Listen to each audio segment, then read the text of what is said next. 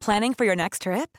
Elevate your travel style with Quince. Quince has all the jet-setting essentials you'll want for your next getaway, like European linen, premium luggage options, buttery soft Italian leather bags, and so much more. And is all priced at 50 to 80% less than similar brands. Plus, Quince only works with factories that use safe and ethical manufacturing practices. Pack your bags with high-quality essentials you'll be wearing for vacations to come with Quince. Go to quince.com/pack for free shipping and 365-day returns.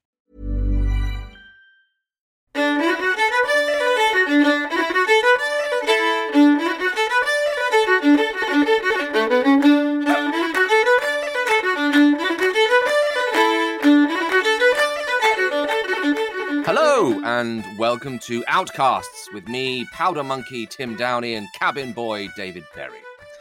This is the show that sets sail on the good ship Outlander for lands unknown and treasures unequaled, guided only by the heavenly bodies glittering in the inky firmament above us. And what a heavenly body we have for you today.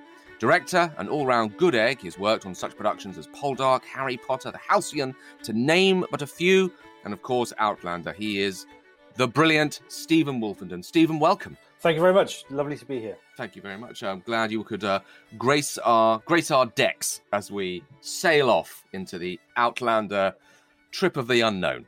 Tim, no one understands what you're saying right now. I need a translation. Isn't it? It's good, though. It is very good. I wanted to paint a glorious picture that nobody understood. You did. But people felt that they did. That was my onus I felt on that. You succeeded marvelously. Thank you. Marvelously. Wonderful. Good. Well, as is always with our show, we are going to pick a show where our guest has picked a scene for us. It's a very good, so I'm very excited by this scene because this was a scene I can remember seeing and going, this is a fun scene. This is a scene I would have liked to have been a part of, and it's from episode 1. A tiny bit of background before we leap in is this is the drunk scene. This is the drinking game scene. Is that right? It's the drinking game scene, sort of in the middle of the wedding night's festivities, yes. Fabulous, fabulous. Now, before we leap in, we usually like to align parts, see who would like to read what. So I think we'd said that I will give you my my JQM. I like a nice sort of heavy Welsh. So that's always going to be fun to hear. And I may, in fact, I think we said I may even do a little bit of Lord John Grey, just to really mix that up and to show you my range. You insisted upon that, Tim. Let's be honest now. I don't think people need to peek behind the curtain this early, David. I think we just need to just focus. I think they should know how it came about. Threats of death. I strong-armed my way into this, Stephen. I said, I'm doing it. much like I would. So I will take John Quincy and John Grey. Mr. David Berry will give us, I think we're saying his Fergus. Did we say that? Yeah, I'm going to give you Fergus and I'm going to give you Marsley. Fantastic. But this is up for discussion because I would really like to ask Stephen if there's any character, even Lord John Grey, that you would like to play. I will happily give that opportunity to you. I understand at one point you had ambitions of being an actor. This could be your big opportunity here. So I'll open the floor to you, Stephen. Well, I'd love to give the Morton line a go. It's yours. It's yours. Very modest. Very modest. And I'm told that one of the training exercises for getting your Scottish accent, there's a key phrase. Now, there's something about Kawasaki, I think.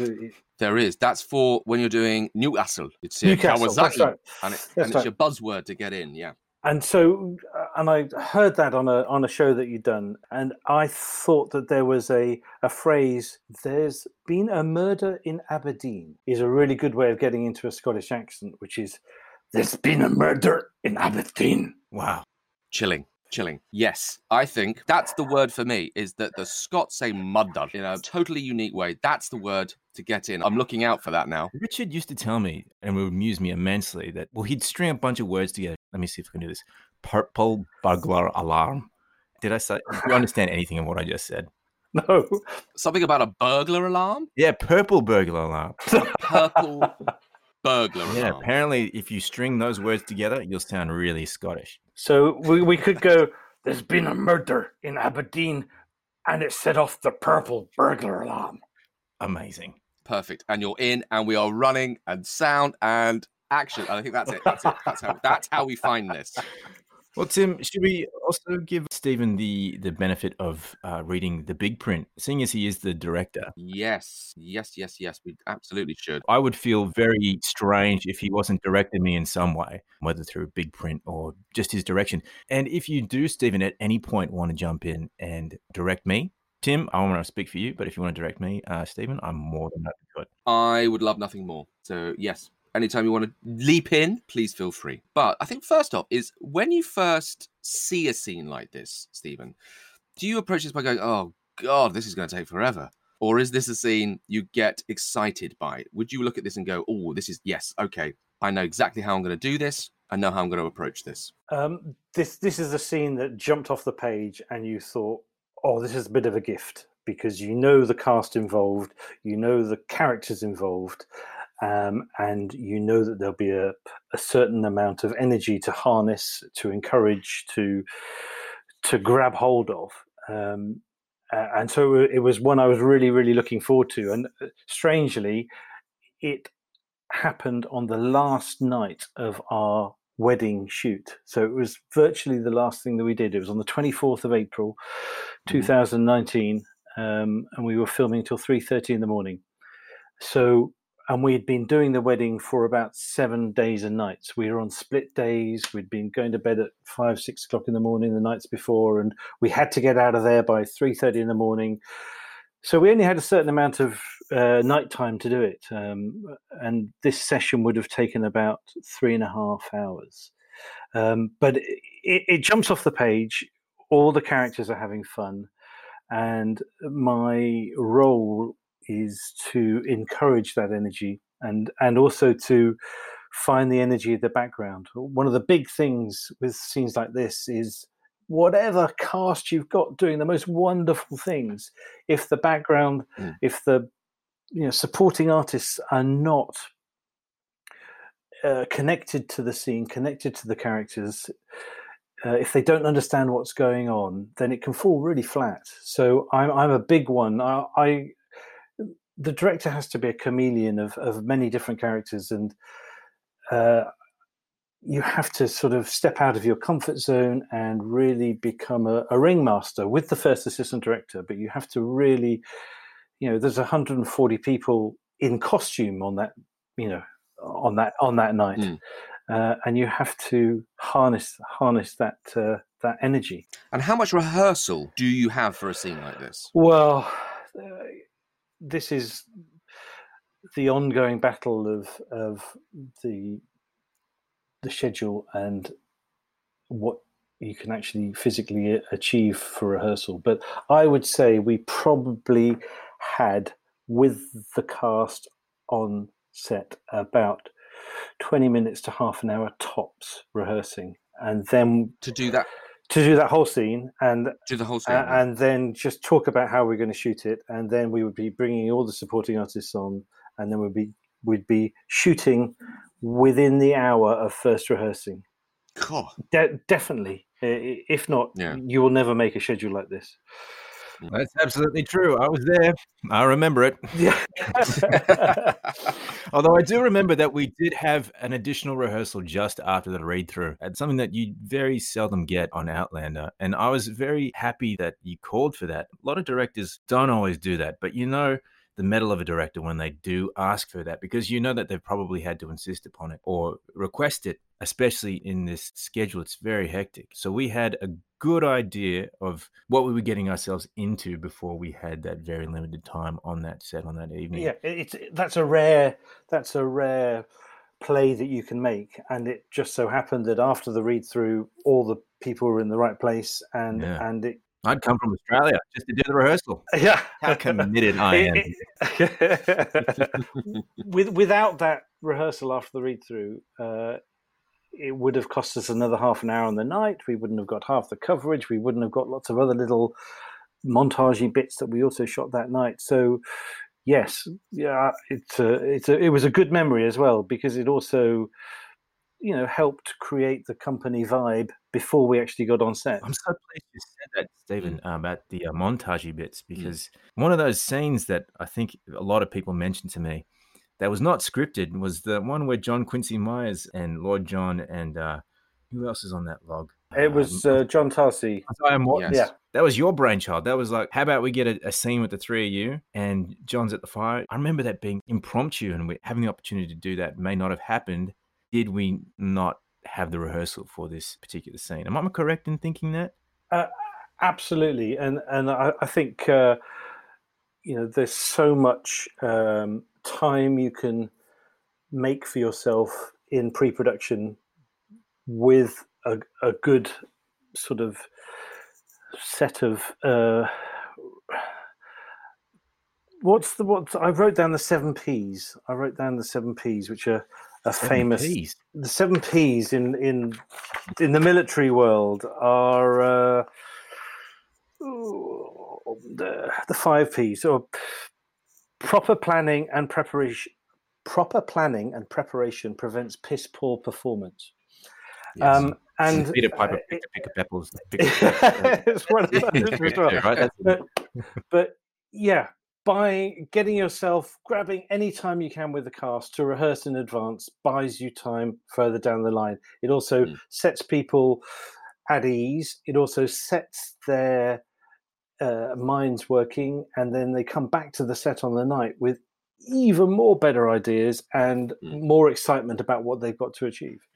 And the little montagey bit was in the script. There were a series of very sort of nebulous, non-specific establishes and little montagey moments. And I said to Patrick, the first AD, and Matt Roberts, the showrunner, I said, if we can get any characters in these, I want to just keep hold of people and grab the people that we know. If we see the people we know having fun, it's going to make more sense to people. And the whole John Quincy Myers thing just happened. It was 3:28 in the morning. I think we did 2 takes. That's right. You cracked up on take 1 going, really? And then you laughed, and then you went, yeah, no, this is funny. And then second time you went down. I remember it was raining, and it was. And you said, we don't even know if we can get this shot. Look, can we just go for it? You put the camera on a slider on a track, and then we did it. And it may never have happened, but you got that moment of gold that really sung in that episode, and really got the attention of people. Got a very great response, and that these are the things that we can talk about later. But thinking on the fly and being able to be adaptable is probably one of the really great assets of, probably not in those P's that you were talking about, pedaptable or thinking on the fly. But I think that's probably something that you need as a director. So here we are. We are scene 12 on episode 1. Stephen, you're taking the stage directions. Would you like to lead us in? Scene 12, exterior Fraser's Ridge, the big house. Meanwhile, as per Jamie's instructions, John Gray has found a table laden with beverages of all kinds, bottles and tankards galore. Near it, keen to take advantage of the free-flowing alcohol, Fergus, John Quincy Myers, Isaiah Morton, and others are currently playing a drinking game which involves drunkenly reciting tongue twisters. Master Lee is also playing. The game involves throwing around a leather hip flask like a ball at random. The person who catches it must recite a tongue twister without hesitating too long or making a mistake, thereby winning the approbation of the crowd or facing a forfeit. One of the shots of whiskey is lined up on the table. Once a tongue twister is repeated successfully, a new one must be proposed. It's Isaiah's turn. He's struggling to think of anything under the mounting pressure as John Quincy Myers times him with a small hourglass. Right, now, prepare yourselves. Come on, Morton. Time waits for no man. That is a quality. I don't know where he's from. That is a quality. I know where Carl's from, but that is a quality accent, and one that if you were to do in the valleys, they would just think you are a native. Come on, Morton. Time waits for no man. Peter Piper picked a peck of pickled peppers. I mean, glorious. That was with a bit of pirate. Added pirate. I think the pirate lifted it. Again, we have rehearsal, we had moments to look at it, moments to go through it, and I think just that little, I know, I'll bring in, I think it was actually the introduction of saying we're on the Outlander boat, has fed in to creating a more rounded Morton, which I think is fabulous. Absolutely fabulous. The onlookers cheer. Slant! Relieved to have avoided the forfeit, Isaiah takes a zip from the flask, then throws it at Fergus, who panicking struggles. Here we go. Oh, God. sit Prepare up, yourself, please. Stephen. This is going to be something Forgive quite me. wonderful. Peter Piper picked mouth. That was really bad. Loved every second. Move on, please, quick as we can. John Quincy Miles is chanting. All right, here we go. Forfeit! Forfeit! Fergus is forced down a shot of whiskey. Fergus throws the flask to Marcelly, who catches it. Okay. Well, I'm having some thoughts about Marcelly. I'm having some doubts about my Scottish accent and purple burglar alarm. So she's going to be Australian. Okay. Oh, my mind is a blank. I think is it? Doesn't it go? You'd have had more luck in French, my love. She's just Australian. She gets it upside down. I'm sorry. You've just decided. I've cut that. I've cut Take those two, lines. take They're two. not doing it for me. Yep.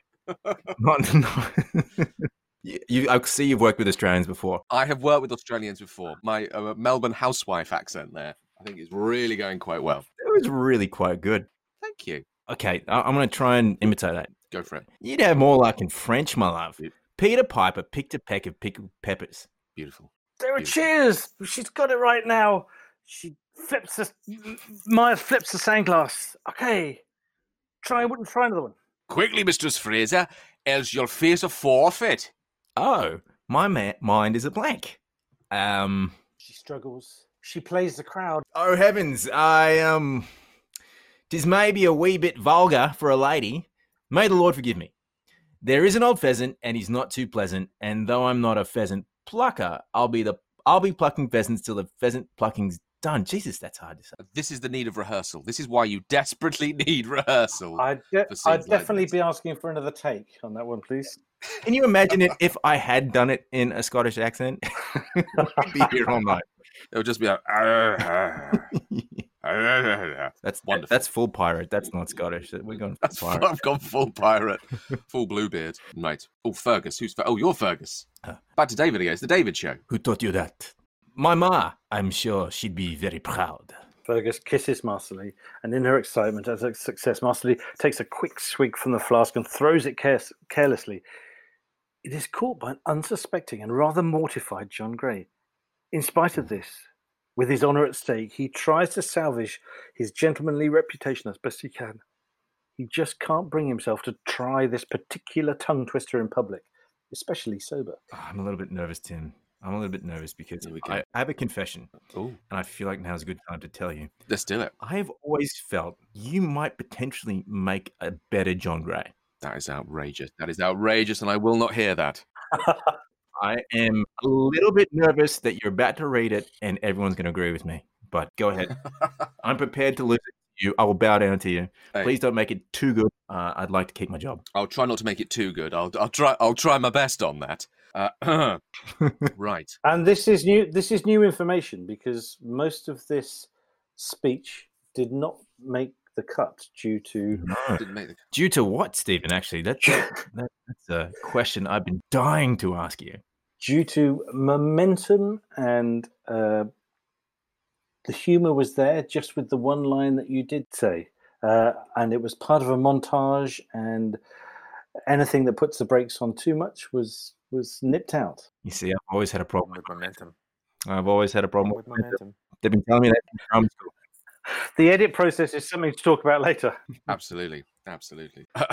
This is what the public have missed. Here we go. So the crowd goes silent. It's Lord John Grey, enigmatically receiving the gift of having to make a speech in public. Mm-hmm. Cue. I must admit, I'm doing a bit Hugh Grant, but I think it's working. It's really good. I must admit, it's with deep regret, in fact, that I must tell you that I've never had the pleasure of. I've never plucked a pheasant in all my life. Oh, There's still silence. People are looking at each still other. silent. But some Shakespeareans dead. Anyone? With bloody, blameful blade, he bravely broached his boiling bloody breast. Yeah? Midsummer Night's Dream. Nobody on Fraser's Ridge has ever heard anything so beautiful, so crazy, such poetry. He holds the room. they just don't know how to react. And then John Quincy Mars just says, nah, forfeit. My throat's dried out. Who's next? End scene. We move on. Glorious. I think a whole new take and a whole new. We could film that again almost. I think that is fabulous. Thank you for that. Wow. I was going to ask, as we were reading it, obviously you approach the idea. Obviously, things change throughout the process. When you first sit down, you read that scene. You'll have an idea of how you want people to be and where you want people to be. Then you'll go to the read through. And does it change again? Does that directorial hat, does that go, actually, we need to cover it more this particular way? And then does it change again once you get on set with the limitations that are either of time or actor or space? So is it an ever-evolving thing? Is it a very organic thing? Or is it quite set when you do actually kind of go, right, the cameras then start rolling? It's a number of things. The first thing to say about read-throughs are so important. The table read is so important. It's so funny you say that because actors are thinking just the opposite half the time. I know. We haven't slept the night before, probably had a bit to drink, and it's just a read through. We'll come in, we'll read. And it's funny how you're coming at the complete opposite direction. But please, I want to hear, why is it so important? And I've got some gold dust for you, and especially for younger cast members. The read-through is the first time that everybody's in the room together.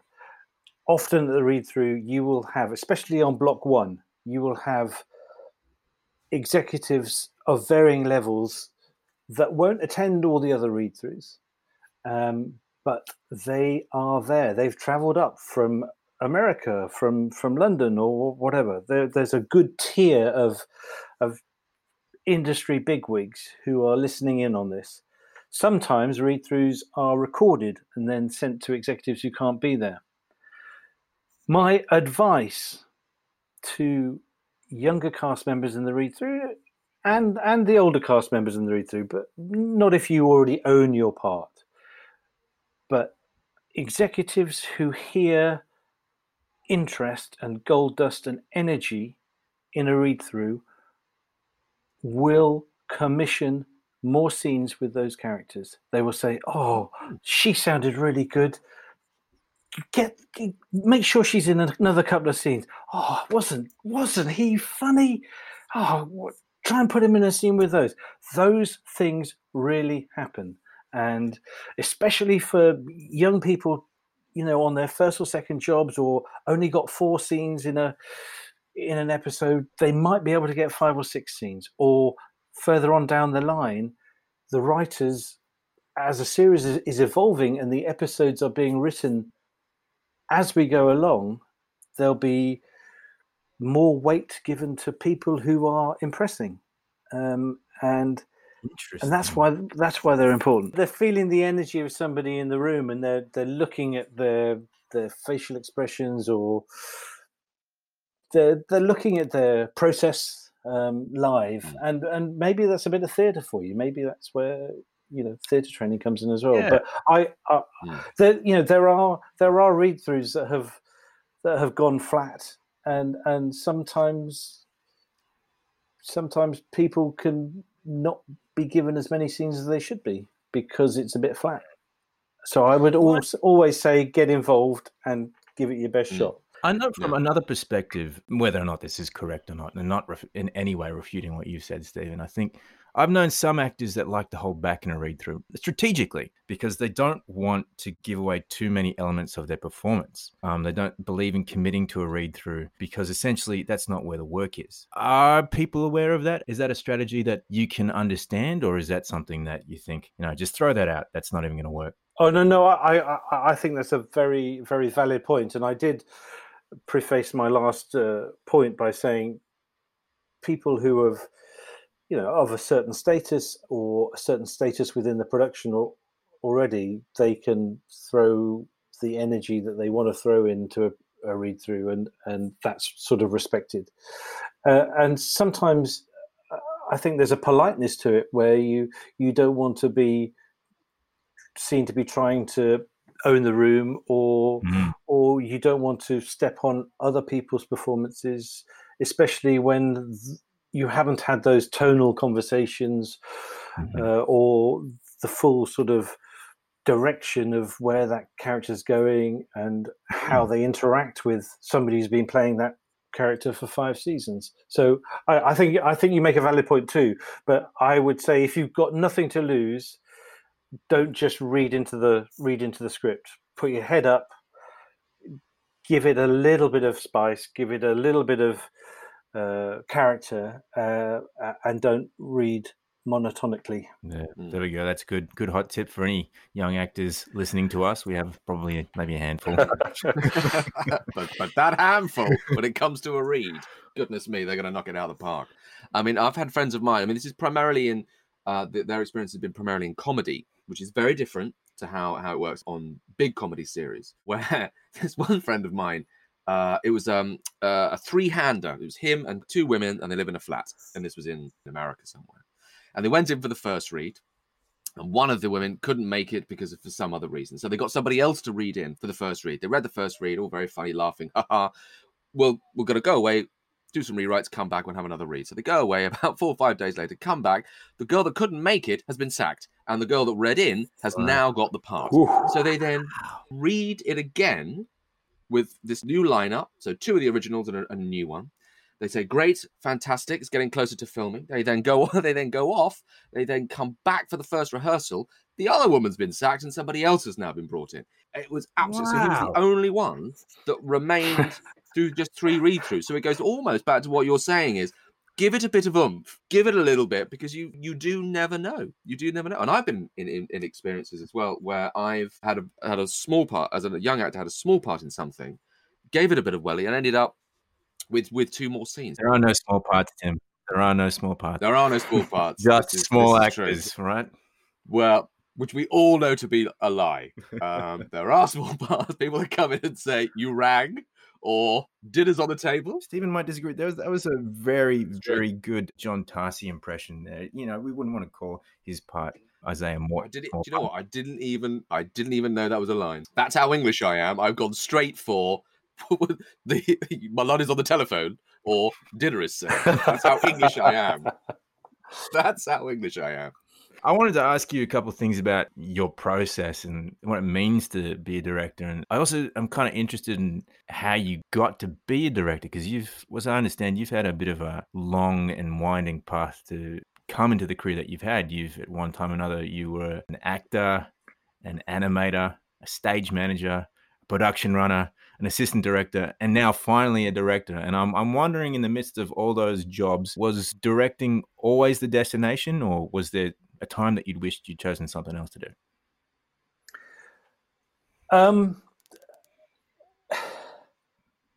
I knew that I wanted to direct from an early age, and as definitely from making small animations as a teenager, that was something that inspired me to want to get into behind the camera. I came from a family who worked in the theatre, and so I was around actors and acting and backstage quite a lot. So there were lots of pieces in place that inspired me, and lots of people that inspired me. But it was a long journey, and you know, I left school at 18 and had 2 years off before doing a degree, and was running around making tea for 2 years, and then did a degree in film and television, got a graduation film, thought I would come out of university and make films and be a director, and didn't, and was part of the several assistant directing teams. There was a third assistant director, then a second assistant director, then a first assistant director for about 10 years. And I got involved in a wonderful career that took me around the world on some really interesting movies, and learned from some really, really great directors. You know, Gillis McKinnon, Tom Hooper, David Yates. You know, one of the last things I first AD'd was State of Play, which David Yates directed, which was a phenomenal sort of BAFTA award-winning TV thriller. And he inspired me to, hey, get out there, start directing. And I started getting some days where I could be the second unit director on various things, and that gave me a reel. And then the BBC gave me a job as a director on a children's TV drama, and I've made steps onwards from there. And everybody has mentors and supporters in their lives, and David Yates was one of those people. And 2 years after I started directing, he got the Harry Potter job and wanted to bring his own team in, and I had just done a load of sort of effects work as a director. Right. And I was in the right place at the right time and became his second unit director on the last 4 Potters and the Fantastic Beasts, which is a job that I still do. I still go back and forth between a television directing career and supporting him as his second unit director on various movies. I did think I'd be directing at about 29 years old, and it ended up at about 37 years old. But it was the assistant directing thing was good because you're able to get close to how productions work. You get close to the cast. You get close to storytelling techniques. Mm-hmm. So you use that time to really learn and hone your skills. I mean, it sounds like you started off as the coffee boy or the tea boy, to use the English parlance, and then worked your way up from there as a runner, and then through persistence, you eventually got the break that you wanted to be a director. I wanted to know what you thought are the qualities of a good director, and how did you learn them? You mentioned you had a few mentors. What about them made them a good director? I mean, I have my own ideas what makes a good director. Tim, you probably have yours. Probably one that always says you're great, you're doing really good work. They're the best. They're the best ones. Yeah. They're comfortably the best ones. Well, for me, a really good director would be someone who allows you space, which is always difficult on a big production. And one of the things that I felt that you did, Stephen, was allow that space. There's a structure, but there is space within it to create and to breathe as a character and to kind of have ideas.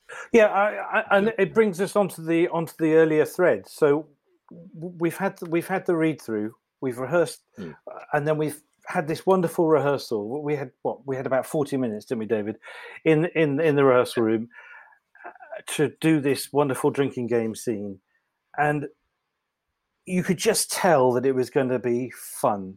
And what we worked out there was the physical rules of the game. And I had an idea, because I only had 120 extras or whatever.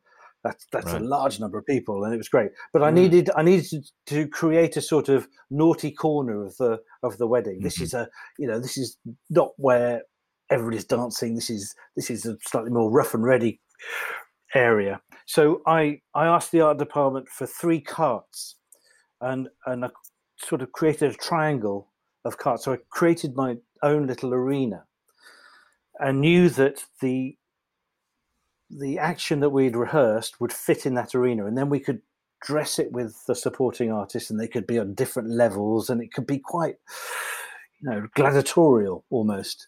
And that was the vision that the rehearsal gave me. And then you get to the set. So you have this vision. So every day, if you're prepared as a director, you have to have a plan that will get you, with nobody else's input, you have to have a plan that will get you through the day. That's your sort of parachute. That's your safety. But what you do want is that journey to be corrupted, to take a different turn by everybody else's creativity. Oh, I definitely tried to corrupt your vision there a couple of times. If I remember correctly, I did balk at some of your suggestions. I think for me, it was a little tricky for me. I don't think I had the same sense of excitement going into it, because I thought, to be honest, it was a bit of a character challenge for me. There are many reasons why I thought maybe John Gray, in the very first instance, why is he at the wedding? He's not. It's on the book. Those things that you usually are there for you in the script, or in the book, done in his book to kind of pad out your research. There was no justification there, and I like that kind of justification. And then to sort of be fraternizing with the rabble and all that kind of stuff, I had my own, as an actor, sense of how I wanted it to work, and my excitement there was not synergistic with yours, because obviously I had my own ideas. And I think I remember at one point, one disagreement we had, or one point of discussion, let's be diplomatic, we didn't get into any fights or anything.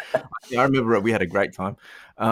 But it was whether or not John Gray was going to drink out of the thing, and whether he would allow John Quincy Myers to actually tip it in his mouth, to which I wasn't really sure, because to maintain the integrity of the character, maintain his high status, that was something I really challenged you on. And you must be getting that at all points of the day, people having differing opinions about how to do things. You use this term ringmaster, and so I wanted to see if you could unpack that a bit. How much power are you actually, of ownership of your vision, do you actually have, and how open are you to the fluidity and the spontaneity of filmmaking? Yeah, no, I think that's having a plan that will get you through the day, if nothing else goes wrong, is a starting point.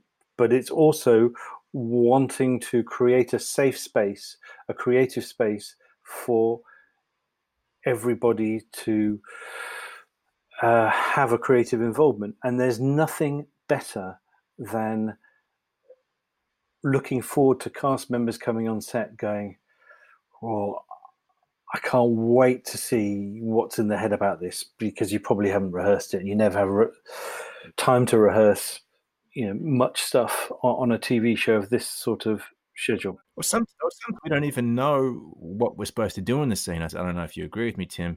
We defer a lot of our responsibility to a director to come up with our choices. I think as you get better and more confident in your craft and more confident in your character, you start to make those choices, and you can start having a bit more of an active disagreement or discussion with the director. But I think sometimes actors like to defer responsibility to the director to tell them what to do. Yeah, I mean, part of the process of pre-production is to go through back and forth to the locations or to the sets, work out a way that the scene will work, and your key moments. That key moment of Claire looking out of the window in silhouette. Even if it's not written, that's something you write in your script and going, that's a really good image. I need to sell that to Katrina when she comes onto the set. And maybe it's a number of bullet points without being over prescriptive on a performance, but it's a number of, God, this, we're here today at this time because the sun's going to set over there, and we're shooting the scene this way for the beautiful backlight and silhouette, and these are the choices I've had to make in advance, and they're all good, wonderful, creative choices, and then we can fill in the detail with performance beats and interpretation and personality and character beats. So every day you have to almost sell a vision to a cast, and create an atmosphere where you're never bullying a performance or bullying a methodology to a scene, where you're finding it together. But for me, that you have to be honest. The moment you're not honest to very, very intelligent, well-read cast members, you can get yourself into trouble. And you say, look, I'm here. That's going to be beautiful. That's a key image to the scene. And I suppose that requires a bit of code switching and being able to speak different languages. Do you find it, you're more adept at speaking the language of different departments? Like, is it easier to talk to the camera department, or is it easier to talk to actors? Like, so I've known that some directors are very kind of nervous about talking to actors because, I don't know, sometimes we can be a bit precious. I don't know about you, Tim. I can be a bit precious about my performance sometimes. I remember one time when I was a young actor, there was one particular scene that was written. I was in the third season. I was quite attached to my character, and the script asked for my character to break down and cry. And I was just, I'd come to a point with this character that I was just so tired of playing that beat, and I didn't agree with it in the script. And I was trying to fight I was a bit of a brat to the director, the writer, and I said, it needs to be rewritten because this is just not right. And I was trying to recruit the director to my point of view, and he didn't bite, which actually taught me a very good lesson. His name is Ian Barry. He's a very experienced director. He pushed back, and when I said to him, "My character's not going to do that," he said, "Well, think about this. Your character can do anything. Your character can literally do anything. You're right now putting the parameters on what he can and can't do. And so he had to sell to me that this scene is, and at the end of the day, I had to play the scene as written. And I learned to respect that relationship. He agreed with me that it probably wasn't the right thing for the character, but at the end of the day, he had to make the captain's call. And he also had a vision of how the entire episode had to work. And it really taught me to open up my mind to possibility, and also how to defer to a hierarchy, and how director obviously has to, make those kind of calls all the time, be the umpire. Yeah, well, because obviously I do a lot of comedy, and because comedy is so subjective, it's sometimes what you find funny other people don't find funny, or there are certain rhythms within a scene that don't work. I can remember having a very grown-up conversation with Harry Enfield once about when my trousers should fall down, and you do get to a point when you're a man of a certain age and you kind of think, I really shouldn't be sat here discussing, well, is it funnier to walk straight in and my trousers fall down, or shall it be the tension of the scene of his trousers are going to fall down, but when, and then when you leave, your trousers fall down. We had at least a 20-minute, half an hour discussion on that. But that was very interesting then to kind of have the third party look at the scope, because as an actor, you see, sometimes you see it in isolation. You kind of see your bit as this is my bit and we're going to do this bit, whereas the director has the view of the whole piece, the feel of the whole piece, how the whole piece is going to sound, how the mood, the feel, and everything about it. So I think on those occasions that one does have to defer. But I was going to ask you, Stephen, you have ideas, you have these little totems throughout a scene that you're making, kind of, we'll hit this is a good image, this is a good moment, and this is a good moment. Have there been times where that has changed, where actually you've gone, do you know what, that's actually a better idea, we should do that? Oh, all the time, from the way that Jocasta grabbed hold of Roger's hand at Jocasta's tent. It's not in the script. But it's a fundamentally key moment within that scene. It's her saying, "No, listen to me. I'm the boss," and it's beautiful little things like that. Going back to the drinking game, David and I, did have a moment where I was wrongly trying to encourage David to have drunken a little bit more than he thought his character would have, or at least showing it. And the enigmatic way in which David resolved that conversation and played the very straight way in which Lord John makes his Shakespeare declaration and gets the humour of it, was a way in which we could agree, and I think it worked beautifully. And that's me going, well, we're in series 5 of this, and you've been around for most of those series, and I think it comes down to trust, doesn't it? You want to trust that you both have invested in this thing in equal measure, and you both have an understanding of the character. I think sometimes actors get a little bit anxious that the director doesn't understand your character as well as you do, or no one understands the character as well as you. Get very possessive. So I think you have to have a degree of trust and just being able to open up those possibilities. Like I said, that the way that you see things, as Tim also said, can be a bit myopic. And what we really all want to know, Tim, is did you come in with your pants up or down? Thank you for bringing it back to this. We actually thought it was funnier to have the tension of the scene, knowing it's going to happen, is you don't give away the joke too early. You hold back. So the audience know. It's like with a catchphrase. It's like with, say, like a classic catchphrase of "I don't believe it" or something like that. You know it's coming.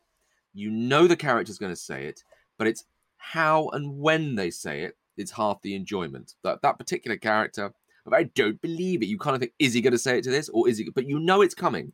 But it's all to do with the timing and where you place it and how you build it. I'm stuck, Tim. I have this image of you with your pants down, and I can't. Everything you just said has just gone over my head. There's another really good example in the drinking game. Oh yes. So the way in which the drinking game is cut is that it starts in the episode with Paul Donnelly, who plays Ronnie Sinclair, walking out. So it's the end of the scene first. He walks out, and John Quincy Myers says, "Oh, my mouth's dry. Who's next?" And he walks out, and Ronnie says, "I sleep the shit. I shit the sleep." Yeah. That wasn't in the script. Was not in the script. And there's a technique that I learned from Werner Herzog. Clang. Ooh, Clang. Who says to aspiring directors, whenever you think you're going to say cut, say it 5 seconds later at least. And this can be incredibly annoying to some cast members, but you can get a system where people know that you're not going to say cut immediately, and some people can just play to the camera and make a silly face, but other people will go to a strange place. And the whole Ronnie Sinclair ad-lib that wasn't in the script that now heads the start of that scene, they play the end of the scene first in the cut, was me not saying cut and going, "Well, I love this energy. What's going to happen now?" And Kyle Reese keeps going as John Quincy Myers and go, "Right, Ronnie Sinclair, you're next." And Paul Donnelly. So we really owe co-directing credit here to Werner Herzog, which I'm very happy about. 5 seconds after you cut. I really wanted to get my impression in there, Steve. It was good. I could say I could feel the energy of I could do my Herzog at last. I'm sorry. My Herzog. I was really listening, and I also wanted. There's something else I've been really wanting to ask you, Stephen. Is this question of auteurship, or the auteur theory? It's something that we often attribute to film directors, but I'm wondering how much it's applicable to a TV director, because, like when we think of directors, I think it's a common misconception amongst people who don't really understand TV or just don't understand the job and function of director. They think, director, I know someone like Kubrick. He loves wide lenses and classical music, or Terrence Malick, and he gets obsessed with a flower petal or something like that. I was wondering what kind of ownership you feel over the episodes you direct. I mean, so much of it seems to be taken away from you by the showrunner, or the millions of decisions that you've had to make have been made for you before the cameras even started rolling. Yeah, there is. It is a huge part of the process is to learn to deal with what your responsibilities are and what voice you have. And it's to know the voice that you have and know how to use it. And every decision you make on set hopefully expresses part of your personality and is all about being one of the authors on a show like this. You are not the author. I mean, I started on block 1 of series 5 of Outlander, and the big house is already built. Nobody's talked to me about what the big house looks like, or you didn't even cast me. You may not have chosen me as Lord John. You might have chosen Tim. I think it's all evidenced by his written. He's clearly the better choice. Self-evident. It's self-evident from that read. So it's a really good point. I don't think I'd be doing it if I didn't feel that I was expressing myself. But at the same time, I know that I'm a company player. Without doubt, I'm a company player. And I shoot a lot of footage, and I shoot quite a lot of angles because I know on these jobs, they go into post-production and there's a lot of re-engineering of scenes and orders and timelines. And if you can provide them with the building blocks to do what they need to do to keep the story running in the direction they want to, then that's part of your job, and none of us should feel bad about that. I've been in an edit suite, and I've heard screams from other edit suites, on various shows when they haven't got the footage to change the dialogue or get out of the scene quicker or adjust a performance. And on these shows, you need all of those things, without a doubt. I was thinking it was very similar to the job of an actor. I mean, we don't have any control over the edit, and a lot of the time, what we get out of the creative process is just going in there with the best intent to put forth as many choices as possible. But no, at the end of the day, we are the servant of a master, and that person will then have their input onto the show, which is the editor. And so I am very fascinated about what you're talking about with the editing process, and particularly as it relates to a director, because you probably never want an actor in the editing studio. I know if the editing suite, I know if I had the final cut, it'd probably be just the Lord John show. And if Tim had it, it'd probably be the Tryon show. Absolutely, it'd be walking past in every scene, whether or not it was even there. It'd already gone to New York and then come back and asking for reshoot as well. Asking for all the time. Rewrites. Let's go back to the wedding night. So, the wedding night, I identified that in pre-production, and I said, "Hey, look, there's so much going on here. We could have a rewrite, and we could start cutting between all of the three couple stories, the drinking game, the dancing game, the other people at the party." And I suggested that in pre-production, and they said, "No, keep it as it is. But hey, if you can get us the footage to get us in and out of there, we could see that might be a way to go." And in post-production on Outlander, which is similar to very many other American shows, I, as a director, I finish the shoot, I go straight into 5 days of post-production per episode. So I only have 5 days to deliver a director's cut, and that director's cut is where you show your intentions. In a perfect world, how many days would you want in an edit suite? Well, there are different models of building a show.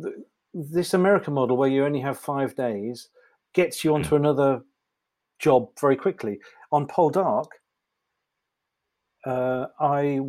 you're much more the sort of in charge of post-production director, and I had between 12 and 16 weeks of post-production where you're responsible to do all the ADR, all the music, all the effects, and you're there right the way through to virtually delivery. But that can take almost a year of your life with the pre-production and the shooting of it, and it's a lovely process. It's fantastic. But there's something here where you shoot, you edit, and you move on. But those 5 days are difficult to deliver everything that you wanted to deliver. You deliver a series of ideas about your intentions and about how things could be restructured, or playing to what you see the positives are. And with regards to episode 1 of series 5 of Outlander, the assembly that I received on my first day of the edit was 1 hour and 29 minutes long. Wow. So a movie, basically a movie. Yeah. So in my 5 days, I had to get the scenes working in a certain way, and I had to cut a load of stuff, but I only delivered my director's cut at 1 hour 12, 1 hour 13, and I hinted at the intercutting of all the love stories. But then it went off to LA and to the showrunner and the post-production facility in LA, and they jumped on that, and they looked at the tone of episode 1, and right in the middle of the wedding night, there was a much darker, longer scene between Roger and Brianna in their hut before they make love, taking Brianna to a much darker place where it was much difficult to get her back from. So a lot of that was cut, and it was kept lighter. And I think for the good of the episode, because she's got such a long journey to go with all of that, and she was, it was hard to oscillate between getting married and suffering huge PTSD all in one night, and then getting alone with her husband, and then suffering again, and then getting into bed, and I thought it, and I thought it was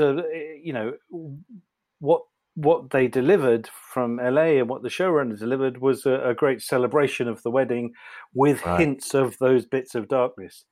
Yeah. But it was a much more complicated episode on the page.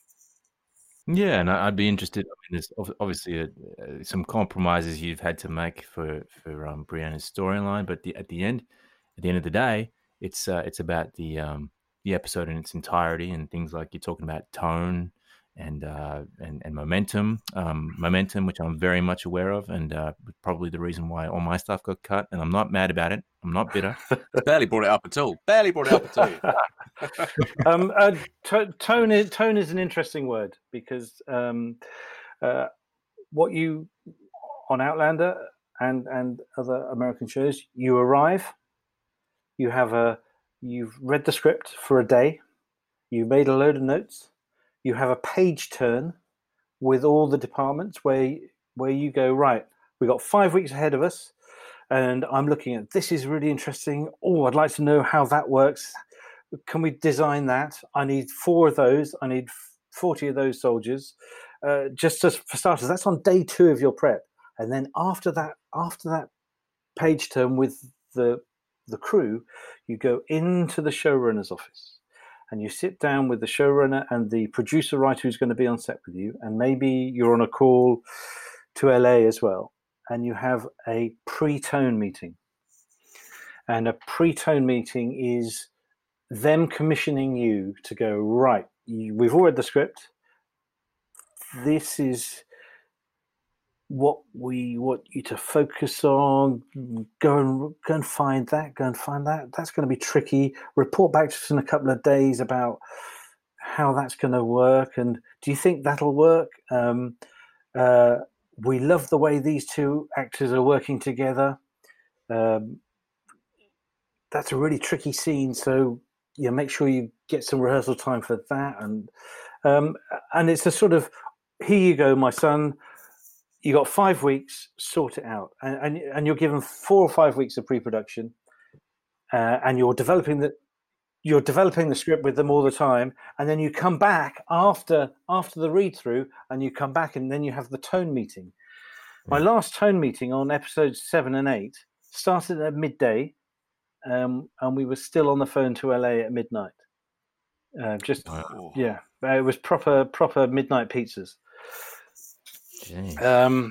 And that tone meeting just before you start shooting is you pitching your vision with everything that you've discussed with them, saying, this is how it's going to look. They're going to go from A to B to C. We're going to need some establishers there. This scene still isn't working. I've rehearsed this. I've put a bed in the rehearsal room, and we've rehearsed it on the bed, and can we have a rewrite? They will also be pitching in to you as the director any cast members' notes or anything they think is applicable. They're very discreet, but they will say, we've had some notes in from here, and we're looking at these 15 pages of David Berry's notes. Wow, 15 pages. Probably more like 20. Come on. but we're very detailed and discreet. Yeah, but no, they declare to you certain things, and they say we're still looking at that, and I say, can we rewrite that? And they say no. Okay, can we shuffle that around? And what if this happened? And what if that happened? And then literally 24 hours later, you're on the floor directing. One of the difficult parts of that commission is it is an unwritten rule that certain things that you've agreed in that meeting, certain key things for the producers and the creators of the show, some of the key things you sort of sign in that meeting is stuff that you will need to fight for on set with the writer producer who's on set. And so, sometimes you are fighting for stuff that you you have to have been told. Stuff that is important to other people, stuff that's not naturally important to you. The showrunner director relationship is a key thing, and it's a relationship. I think one of the skills of directing is there are so many people that are asking you questions and wanting answers from you, and you wanting answers from them. You have to make relationships work, and Matthew B. Roberts, I adore, and he's there with such a passionate, connected vision to the series, and he has to answer to so many people. He has to answer to the network, to the creator, to the studio, to the cast. Well, I think we all have to have a love for this, and especially the man who's captaining it. I think no one would be in this if they didn't love it, and I think that love translates onto the screen, and of course the fan base. And I think the fans are going to really benefit from your insights today, Stephen. And I want, for one, hope that my parents have benefited from this discussion and now understand what a director is. Because until very recently, they've been trying to get me to course correct my career, telling me that I have to be a director because the director is the guy that gets to make all the shots, drives the Mercedes-Benz, and gets the big bucks. So, Mum and Dad, please understand. None of those things.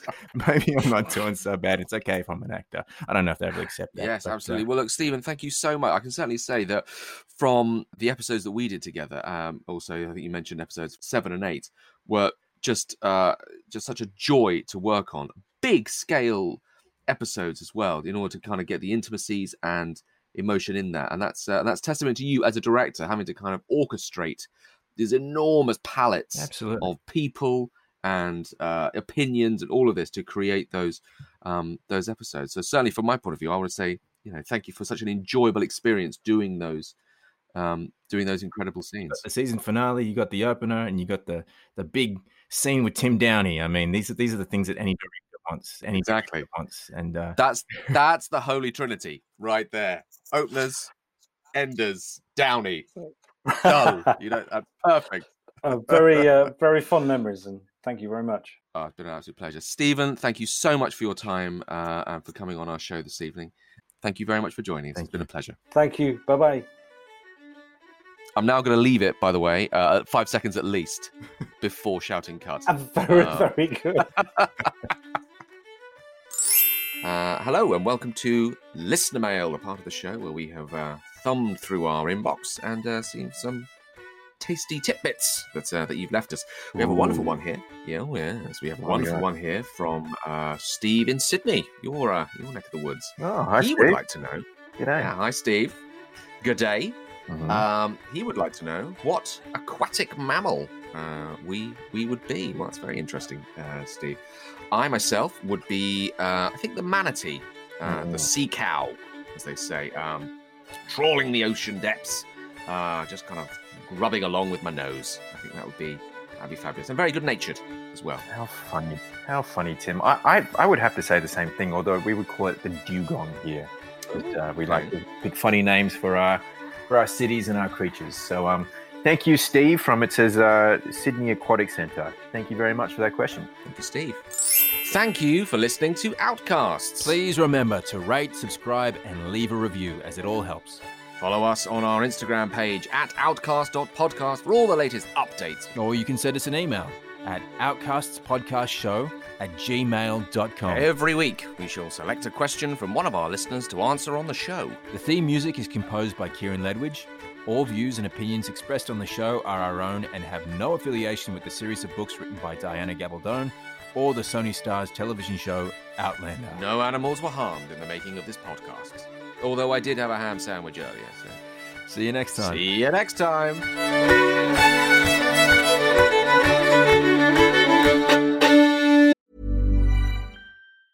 Planning for your next trip? Elevate your travel style with Quince. Quince has all the jet-setting essentials you'll want for your next getaway, like European linen, premium luggage options, buttery soft Italian leather bags, and so much more. And is all priced at 50 to 80% less than similar brands. Plus, Quince only works with factories that use safe and ethical manufacturing practices. Pack your bags with high-quality essentials you'll be wearing for vacations to come with Quince. Go to quince.com/pack for free shipping and 365-day returns.